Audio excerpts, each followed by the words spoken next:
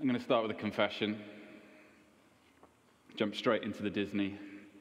I cried my eyes out when I watched Toy Story 3. Did anyone else? Oh man!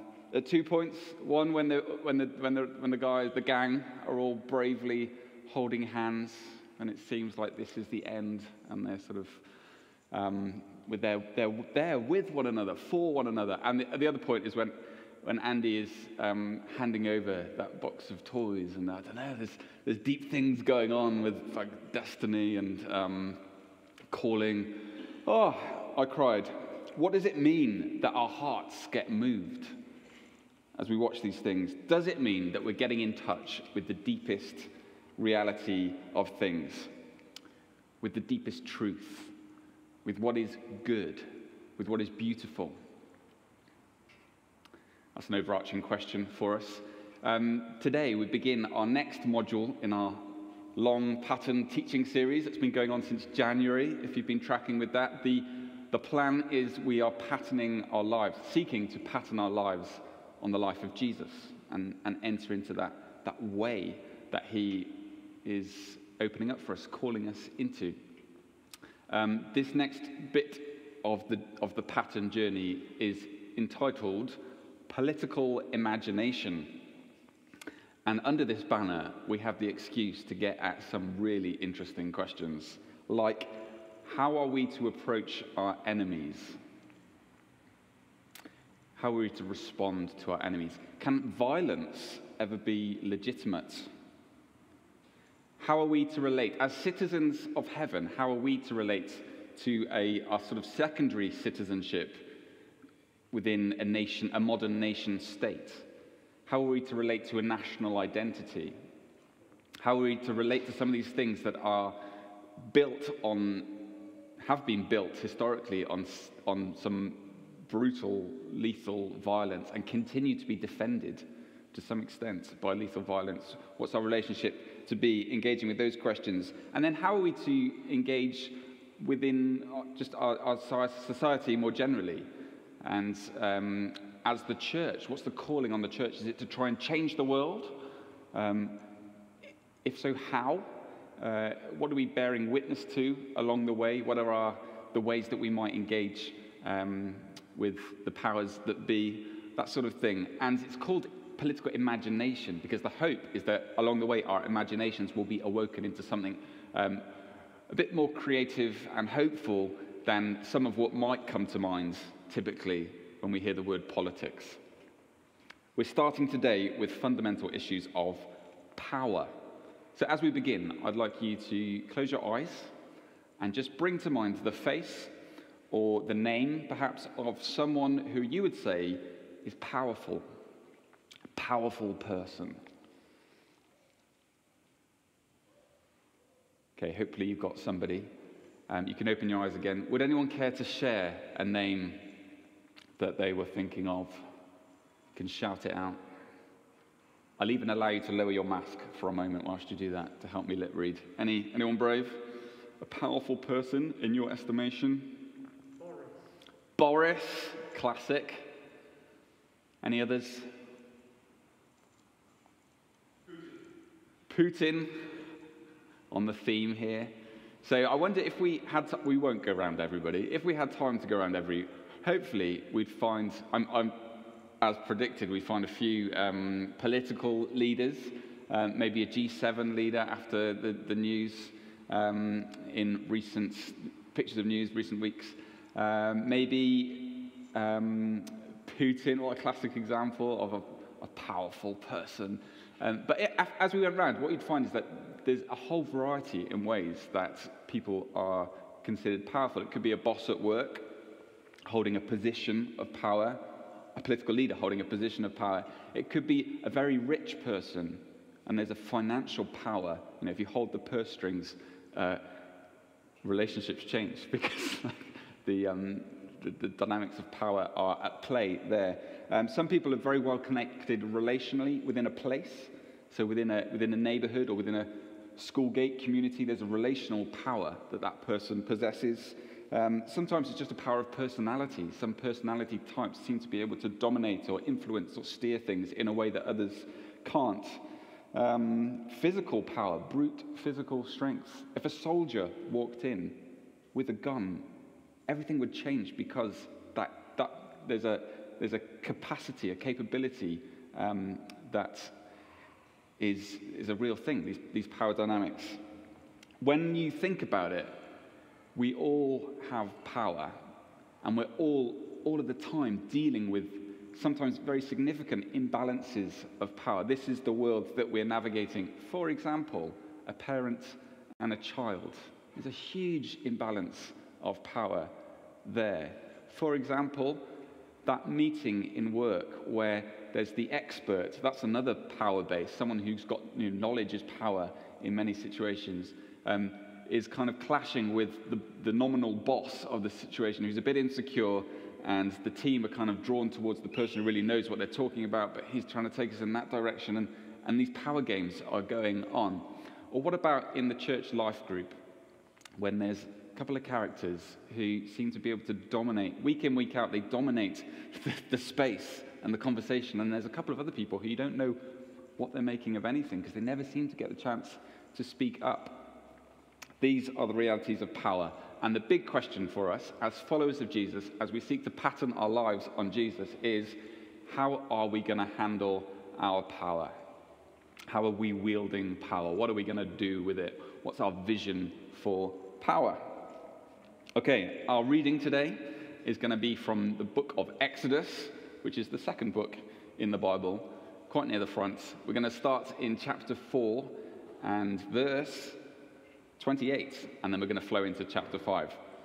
At this point in the story of Exodus, which is the Moses bit, and Moses, by this point, has had this vivid encounter with the presence of God in the burning bush, and now he's commissioned into his ministry, his mission, what he's going to do with the opportunity that is his life, this very special calling that is upon it.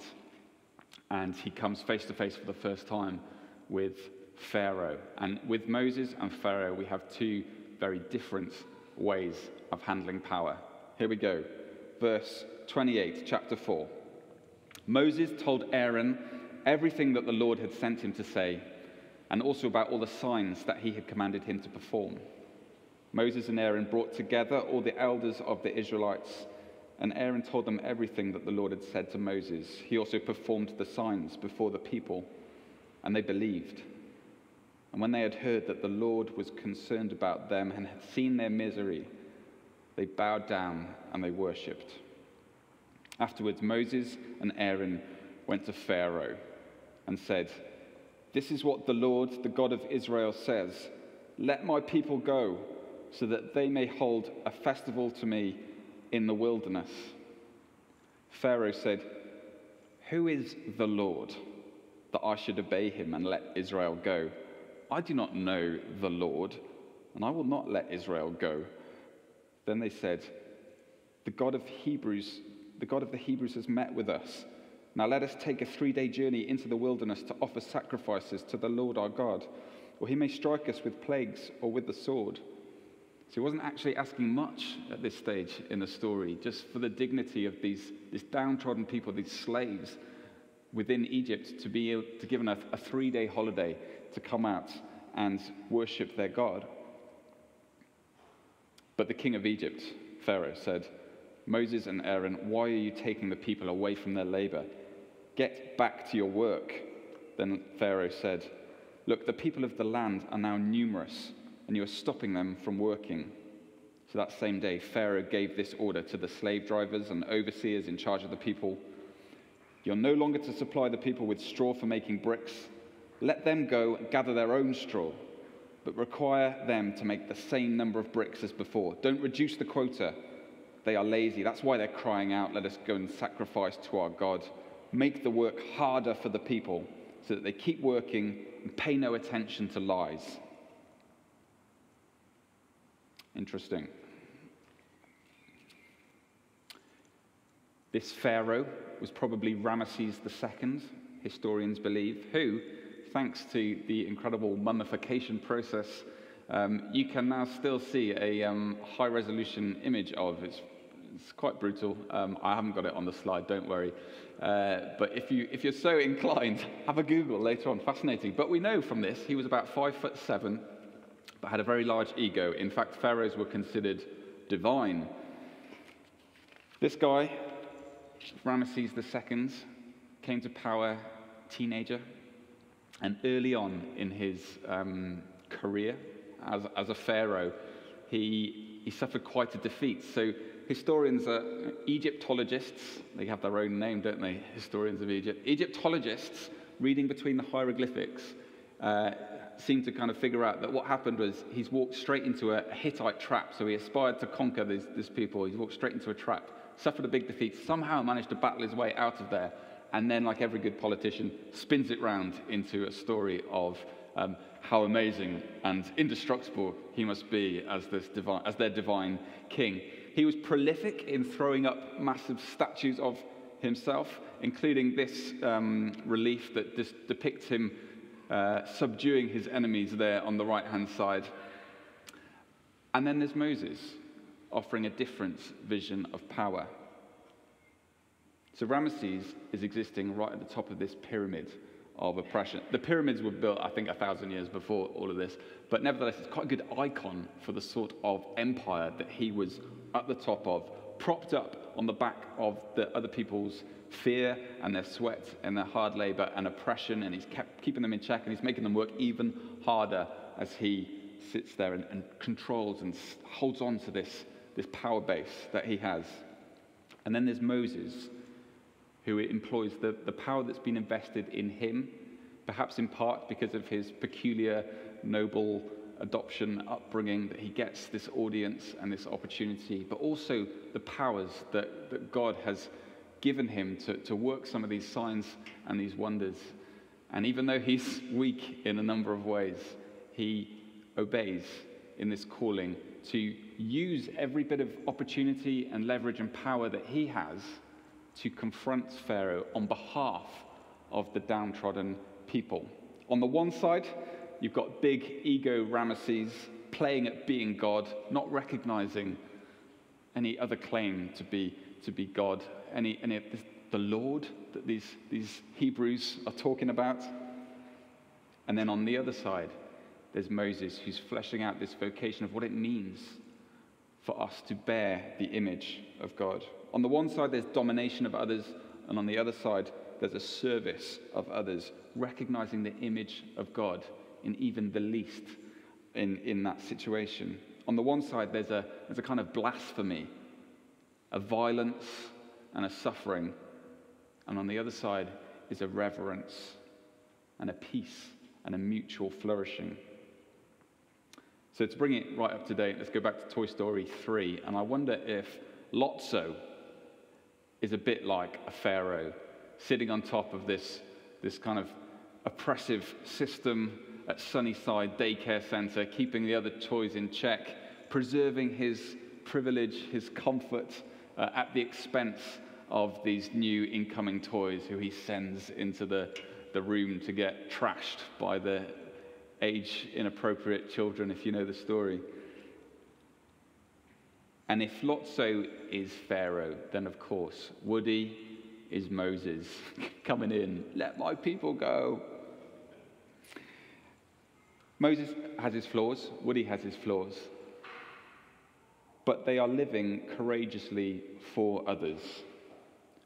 They're living into this solidarity. That is my point here. And our hearts are moved accordingly as you see your favorite characters making sacrifices, living bravely, not privileging their own comfort, self-protection, or I'll just have my happy little life over in this corner, but actually walking towards some of the dangers and living into this solidarity. Why are our hearts only moved by one side of that? Our hearts are not moved by the empires of oppression. Could it be that it's because it's tapping into the deepest reality of things, the deepest realities of our existence? Well, this significant philosopher, who will appear on the screens, would say no to that. Significant man with a significant moustache. Does anyone know his name? Nietzsche. It's getting serious this morning. And can anyone spell Nietzsche? I've given you half of it there. Anyone feeling brave? Go on, Rich, give it your best shot. T-S-C-H. Let's reveal T-S-C-H, is that right? There was yet another consonant in there. Anyway, this is not important, how you spell Nietzsche's name. What is important is his famously bleak take on reality, on what's the deepest truth of our existence. So Nietzsche talked a lot about a will to power. And his thing was, if you boil it down, take away all of the sort of decorations that we might use and things that we claim to find meaning in life. If you boil it down to its reality, our existence is summed up by this will to power, that each of us really are seeking power and to get ahead and to dominate other people. Maybe collectively in groups, little alliances are forming for this, but this is essentially what's going on. Really, it's a dog-eat-dog world out there. Really, might is right. Really, it's survival of the fittest. This is where, and if you're honest, you can accept this reality. And it's been hugely influential.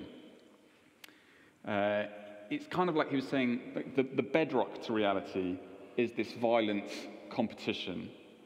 And then all of this stuff of morality, all this talk about goodness and innate goodness, all of this stuff about religion, religious ideas, all of this stuff is kind of just decorative topsoil, but you don't have to drill down far to get to the cold, hard reality of our will to power. This is the substance of, this really sets the frame for our existence. The gospel tells a very different story. That actually, the ultimate reality, the deeper truth still, is the love of God, is the peace of God, is the communion of God. That was prior. And that actually all of the sin, the death, the systems of domination and control and oppression, all of that is an imposition upon a good creation that was good, that the substance to that word, good. And so, one moment.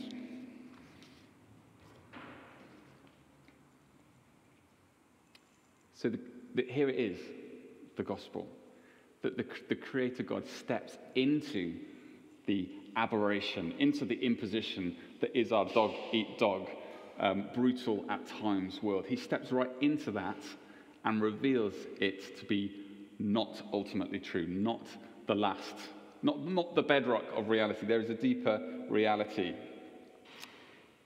Jesus exposes all our self-serving, our empire-building, the dominating of others, the kind of struggle to get ahead in life. He exposes it all as definitively not the way, not the stuff of eternal life.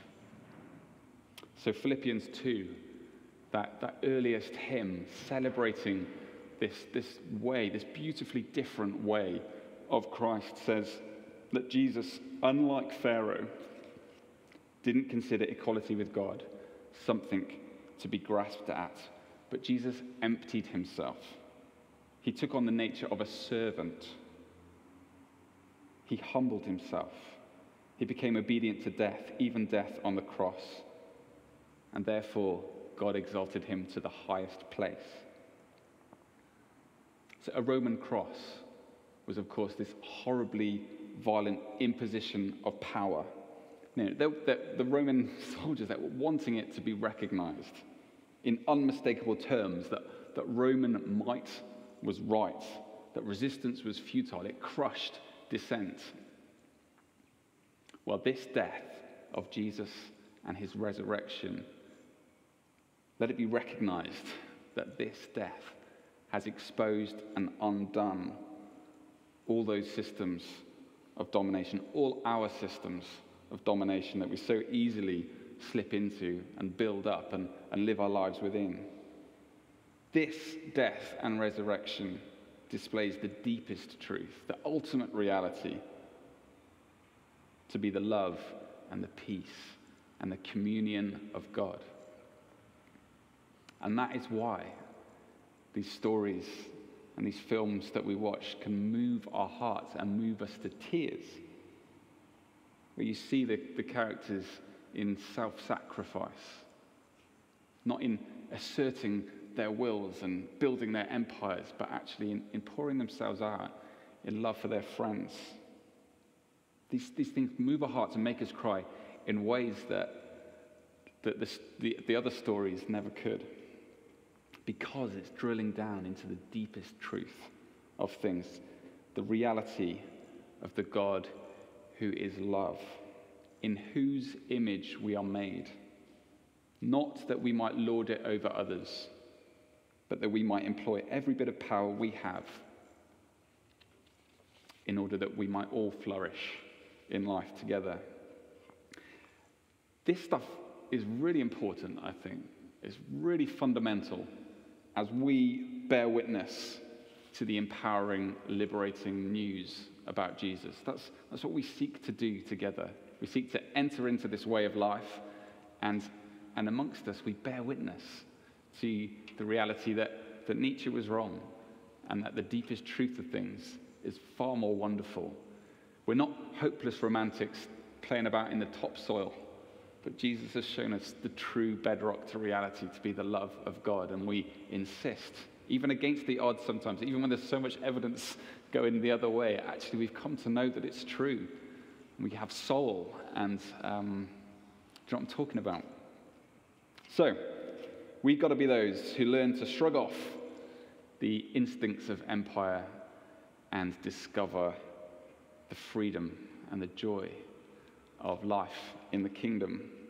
So together as the church, wouldn't it be wonderful if this is a place, if this is a community where there is a refreshing lack of precious egos running the show, where we come together and it's not about like trying to get ahead and trying to get onto some prominent position, but actually there's this eagerness to serve one another. Wouldn't it be wonderful if this is a place where the powerful and the less powerful come and find each other shoulder to shoulder as brother and sister, as equals, where the naturally dominant learn self-control, where the previously voiceless are finding their voice, finding a space in which they are dignified, recognized, perhaps they've not been recognized before. But this is a community where we know that each of us bears the image of God. No one's trying to play God and lord it over someone else. Actually, we're each entering into this much more wonderful reality. May our imaginations be renewed. One final thing to say. Wouldn't it be wonderful if this was somewhere where people who have suffered the abuse of power actually perceived it to be safe enough for their recovery? And that's not always the case. And so that is our heart, that the dynamics such would be no one becomes unchallengeable or anything like that, that there's healthy, functioning accountability in place. And we've all got a part to play in that. So that is the invitation. We want to lead the way in self-critique and all of that stuff. So come join us on that journey. In all of this, the cross is our logo. The power dynamics of God are truly beautiful. They can move hearts like nothing else. And the Spirit is at work leading us further into lives that deeply, more and more deeply cohere with this story that God is writing. Should we stand and let's pray together?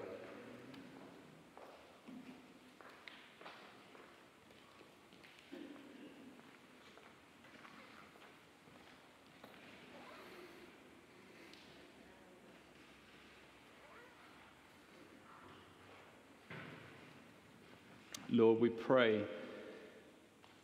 for your help. Come, Holy Spirit.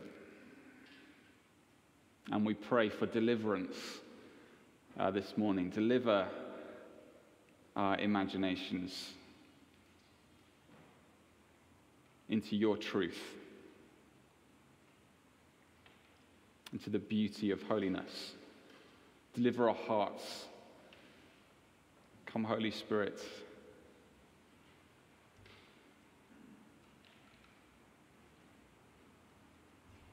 Come and refresh hope.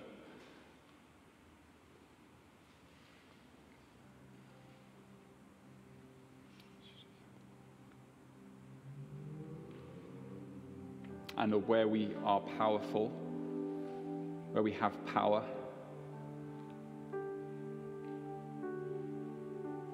give us vision beyond our own comfort, beyond our own empires. And we repent of that, and instead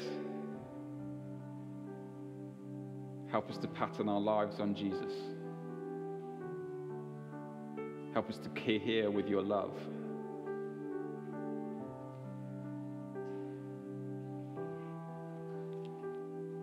And maybe even there's a sense here this morning where somebody is fearful of taking on a position of power.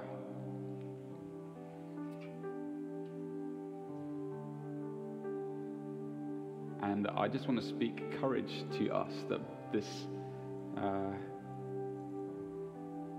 power is a gift. And actually and it's a calling to put it to work for the mutual flourishing of others. So you go for it. Even as we pray for protection along the way, protect our hearts, captivate us afresh. Each morning we pray, Lord Jesus, show us the way. Deliver us from ourselves. Show us more of the love that is the true power, the legitimate force in this world. Come, Holy Spirit.